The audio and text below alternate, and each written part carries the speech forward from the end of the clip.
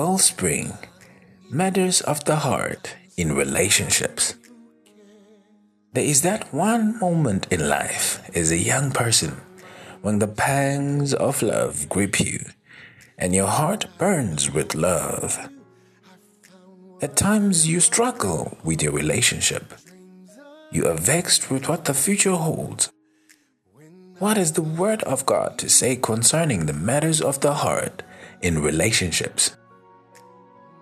Join Reverend Nomatuturu on a weekly podcast as he shares practical lessons and a personal experience on love. Build a solid foundation for your love life according to the Word of God, which is our light and lamp. Let's dive right in. Like a dove, when I found you, I found love. Welcome, dear saints. We are here today introducing a new 5-part series on finding love.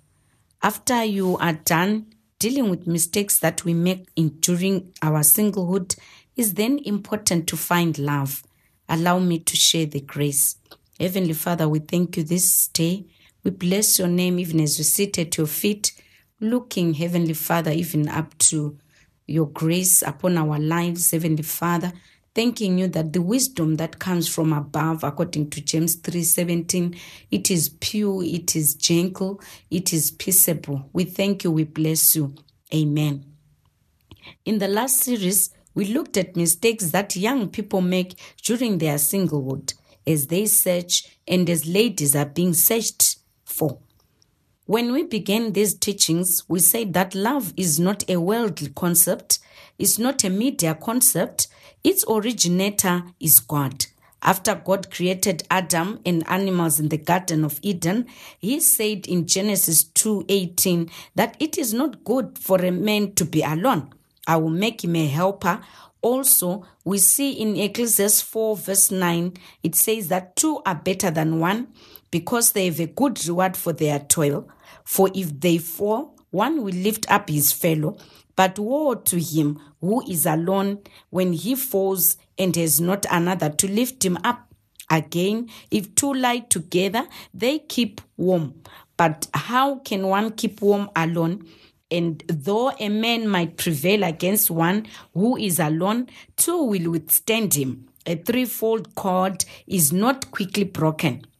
When we look at verse 12 of Ecclesiastes 4, dear beloveds, the threefold cord it signifies God as the third person there in the relationship. So many young people don't want to involve God in the foundations of their love relationships. Actually, I think many people think that, God is only concerned about our spirituality, going to church, serving God, and so forth. But I want to bring to our attention that God is concerned about our love relationships as well. Why? Because it's important. The choice of your partner is important to determine, especially for those who have an inclination towards serving in ministry. It's very important, not only in ministry, but it's important to involve God from the foundation. Remember the scripture we read when we began in Psalm 11 to say, if the foundations are broken, what can the righteous do? So it's important to involve God from the onset, young people, even in love relationships. So there are 3 choices of very great importance that usually face young people as they grow up. Number 1, the choice of a savior, the choice of a work in life or a career, and the choice of a partner in life. So before we delve into how to find a partner, it's important to understand the concept or principle of temperaments. As a way of introducing this concept of temperaments, according to Tim LaHaye, in his best-selling classic, Who You Are and Who You Can Become, Tim LaHaye says that each human being has distinguishing qualities that make them individually unique. as the differing designs that God has made for snowflakes. You can look at snowflakes and think, what, these things are just the same, but they are not the same. They are different. So Tim LaHaye says that each human being has distinguishing qualities that make them individually unique. We are all unique, and we have to understand temperaments. We have to understand that you and I, we are unique. We are different. We can be human beings having a head, hands, feet, the whole body, but we are different. We are uniquely designed by God in a very different way. So what are temperaments? A temperament is the unseen force underlying human action. Is the basic template with which we are created. These are certain tendencies, natural strengths and weaknesses. Temperaments actually are God's way or God's method of creating variety. Some are born with natural leadership traits, what we call strong natural leaders, the SNLs, to flow along with and be easygoing. Some people are like that. They are easy. They easily flow along and they are easily going. It is the basic structure of your emotional makeup. These are temperaments. The basic structure of your emotional makeup. You are born with it. You are born with this thing. You don't choose. Temperaments you don't choose. So temperaments are inborn traits passed on by our genes based on hereditary factors and are arranged at the time of conception. So you see, this is something that you cannot change. You are born with it at the time of conception. It's a temperament that makes you an outgoing person.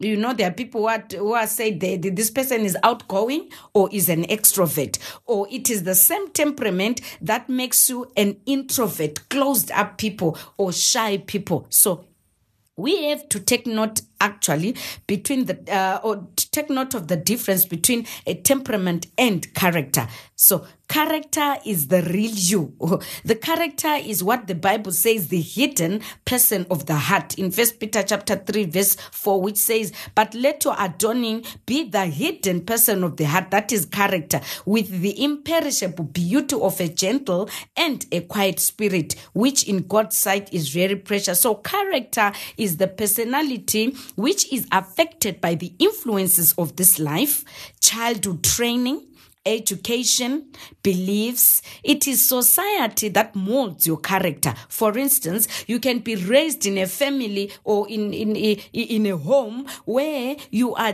supposed to greet elders. When you meet an elderly person, whether it's your relative or not, you are supposed to greet them. That's character. You have been molded into that. When you are born with a temperament, you cannot change it. We have to understand the difference between character and temperament. So it's your genetic makeup. A temperament, it's your genetic makeup. Like saying your eyes are brown, your hair is black or brown. But temperament, we are saying you don't choose. You don't choose the color of your eyes. You are born with it. It's genetic. You understand? And God has made us in many varieties. So your temperament is as raw as you can.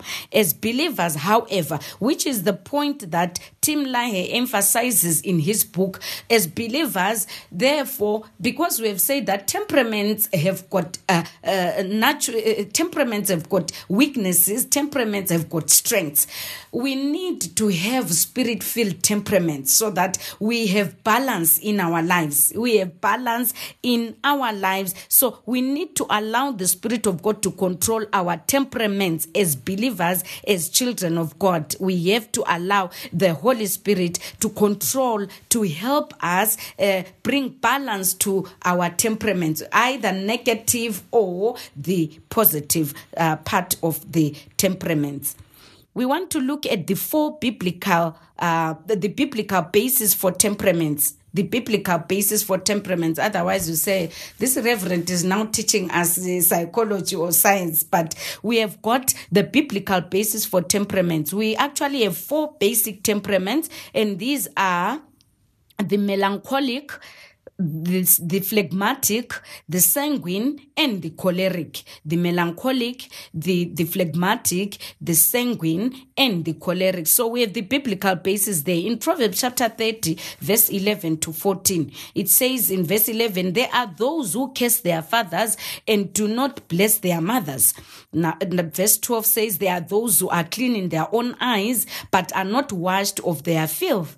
There are those, verse 13, how lofty are their eyes, how high their eyelids lift. Verse 14, there are those whose teeth are swords, whose fangs are knives, to devour the poor from off the earth, the needy from among mankind. So we want to look at the first dominant temperament, the melancholic, found in verse 11. It says there are those, Proverbs 13:11, there are those who curse their fathers and do not bless their mothers. Melancholic people with a melancholic temperament, these wish they were not born. They complain about everything in life. They don't see anything good. That's the negative, the negative aspect of this temperament. They do not see anything good. They have a negative view of life. There is nothing that is good. To them, all things are just dull. Everything is just gloomy. So they feel moody. These are the type of people who easily feel moody. They feel like dying all the time. They even when they are in the home, like if this type of a person is in the home, they bring dullness in a home setup. When you laugh in their presence, they get angry. Actually, they think you are laughing at them. They keep a lot of things in their heart. They keep grudges. Nothing is good before their eyes. They are very negative about everything in life. Have you met people who are like that? You try to encourage them, they tell you no, it's not working. You try to lift them up, they tell you I have tried, this is not working, it's not working. They will tell you, if you say no, God will give you beautiful ashes, they will tell you I'm actually carrying the ashes. So they are negative about life. They don't want to talk to people. They are just bitter, bitter. They are like, they are natural. They were born with it. They are bitter about life. They are just bitter about life. So, and they are also revengeful. They just want to revenge on a wrong done to them. They are rigid. They have a critical attitude, like what we said. They keep things in the heart. They keep grudges. However, they also have positives, really. They are gifted. They are very sensitive. They are perfectionists. They just want to do their things perfectly. And they are very loyal too, They are very loyal too, and they are self-sacrificing. It actually said that melancholics are the most loyal people you can ever find on earth. I'll give us one biblical example. Our brother Moses in the Bible, he had this type of temperament. You will notice that he would just want to die anytime. When we read in Exodus 32, he says to the Lord, but now, if you will forgive their sin, but if not, please blot me out of your book that you have written. Imagine, he's making that serious decision to say, Lord, if you will not forgive your people, blot me out. Blot me out from the book of life. Melancholic attitude. Number 2, dominant temperament that we find from Proverbs 30 verse 12, the phlegmatic. It says that there are those who are clean in their own eyes, but are not washed of their filth. These are pure in their own eyes, the phlegmatics. They don't want problems. They are very laid back in life. These are people who don't have any motivation in life. They are not rushing anywhere. They don't like conflict. They are stingy. They are very fearful. They will not try anything in life. They are so afraid to make decisions. They believe things will just happen on their own. They are not rushing anywhere in life. They are very diplomatic. They see themselves as very good people. Even if they are not born again, these are the type of people who will tell you, there's no reason for me to get born again. I don't beat up people. I don't drink beer. I don't talk to anyone. After work, I go home. I sleep. I don't beat up a child. I cannot even kill a fly. forgetting Romans 3:23, which says that all have sinned and fall short of the glory of God.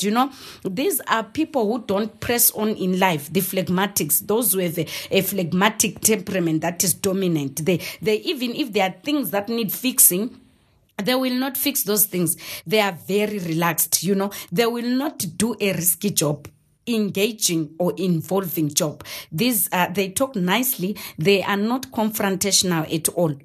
These are normally you find phlegmatic people normally working for the civil service, really many at times. So, but however, these also have their positive side. For instance, they are calm. They are dependable. They are so dependable. I remember a woman of God giving an example to say, if you leave a phlegmatic, you go with them out for lunch, you leave them on the table like you want to be greeting people, doing what, you still find them there. They will not move. So they are dependable. And also they are humorous. They are humorous. In the Bible, we see a phlegmatic in our father Abraham. Up to the point that Sarah is taken to the bedroom by King Abimelech. Dead Abraham keeps quiet. He's just relaxed. So phlegmatics are not moved by anything, And I know somebody is asking, what does this have to do with relationships, Reverend? Phlegmatics, they are not moved by anything. What has it to do with relationships? If you are aspiring or you are courting a phlegmatic guy as a lady, you will see they are relaxed. They will take 20 years to organize kurora, to go and pay bride price and so forth. They are relaxed. They are not rushing anyway, you see. So, and usually we have to know that it is said that you are attracted to the person who has the opposite temperament to yourself normally, and that's God's wisdom. I think it's the wisdom of God, beloveds, because you can imagine, talking of phlegmatics, if a phlegmatic man marries a phlegmatic woman, apana zvinobuda ipapo, pamba ipapo apana zvinofamba, nothing will move. So that's why as Christians we need a spirit-filled temperament so that the Holy Spirit helps us to balance our temperaments. Number 3, we've got what we call the sanguine. Proverbs 30 verse 18. There are those, how lofty are their eyes, how high their eyelids lift. The weaknesses of a sanguine are that they are unstable.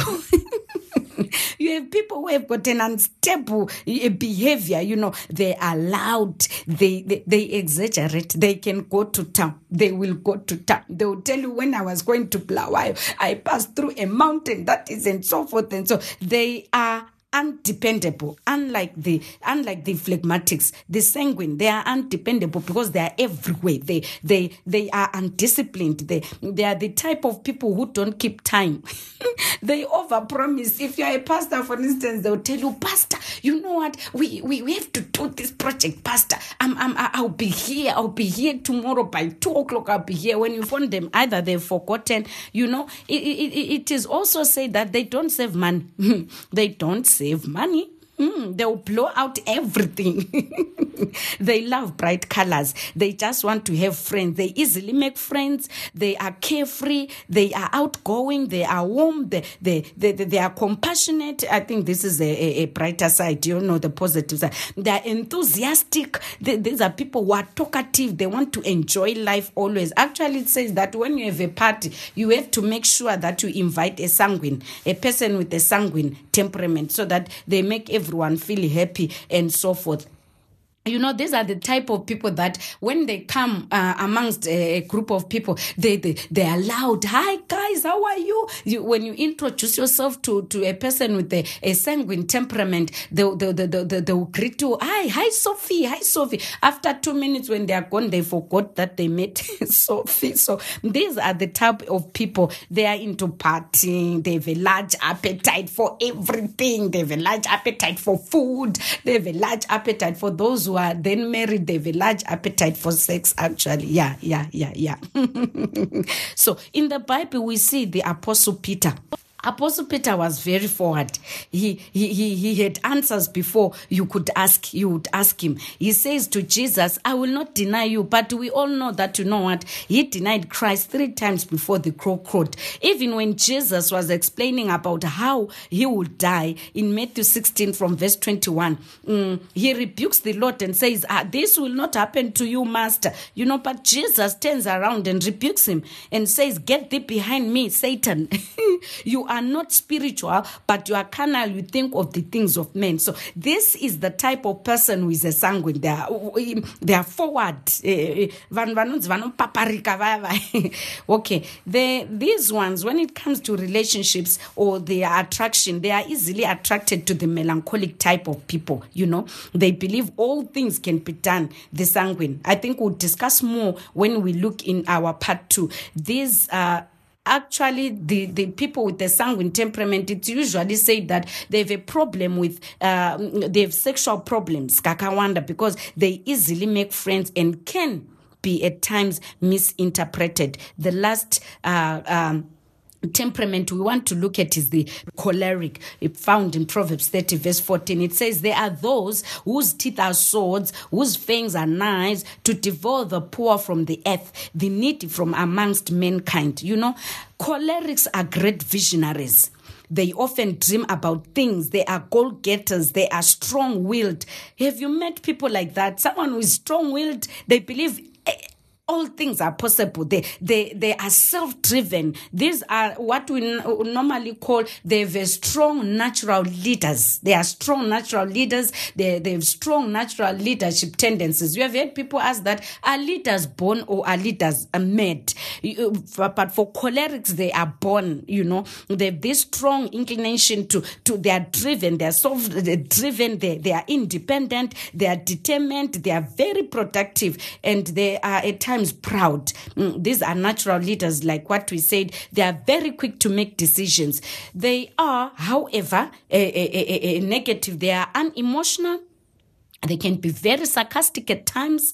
These are people with a domineering personality. They will build you a nice home. If you are a woman, put you there, but they will never be there at home because they are about their project. They want to finish up this project because to you, you know, they are done with you. When you are a woman, you have married a choleric, they will put you in the house and leave you there pursuing other project because for them, you are a project. They are inconsiderate, you know.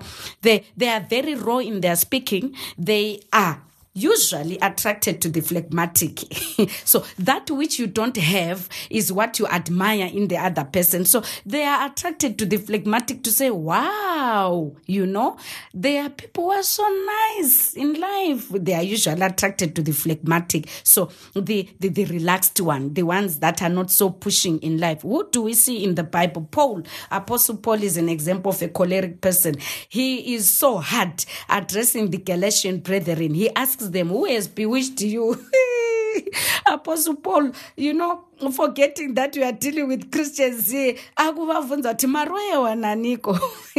In Galatians chapter 2, he confronts Apostle Peter about him refusing to dine with the Gentiles. So Paul was able to endure many things. He is the same person who say endure hardship as a soldier. He was a choleric. He was a goal-getter. He was, you know, an amazing man. So speaking to the Corinthians, he says to the church at Corinth that I could not address you as spiritual, but as fleshly. Tough talking there, but that's cholerics for you. My God, So it's important for us, even as we conclude today, to understand our temperaments as an individual, understand the dominant temperament that you have as a person. It will help you to understand your partner. It will help you to understand the person we can be usually attracted to. Thank you so much for taking your time to listen to this teaching. If you have been blessed, please invite a friend, a brother, a workmate to subscribe to this podcast so that they will receive our weekly teachings. Before we close, I want to invite someone to receive the Lord Jesus Christ. Yes, we are talking about love issues and so forth, but perhaps you have just stumbled on this teaching and you have never made a decision to receive Christ as your Lord and Savior. I want you to make this prayer after me. Lord Jesus, Thank you for today. I come before you realizing that I'm a sinner. Forgive me from today. Make me your child. I surrender my life to you. And thank you for dying at the cross for my sins. In Jesus' name, amen. Thank you so much for making that decision to receive Christ as your Lord and Savior. The next thing is for you to look for a Bible-believing church, babe. So you're not going to church. Look for a Bible-believing church and go and fellowship with the beloveds and the children of God so that you may grow in the things of God. And also, if you don't have a Bible, get a Bible and read from the book of Romans. You'll have an understanding of the decision that you have just made. It's left for me to say thank you so much for joining us, my dear brothers and sisters. We are praying that you are being blessed by these teachings as they come to help us navigate in this stage of our life. Allow me to pray. Thank you, Heavenly Father, for the teaching today. We thank you for the opening up of the scriptures to us in Jesus' mighty name. Bless my brothers out there and my sisters. Bless them as they are in this stage of their life as they navigate through. In Jesus' name, amen.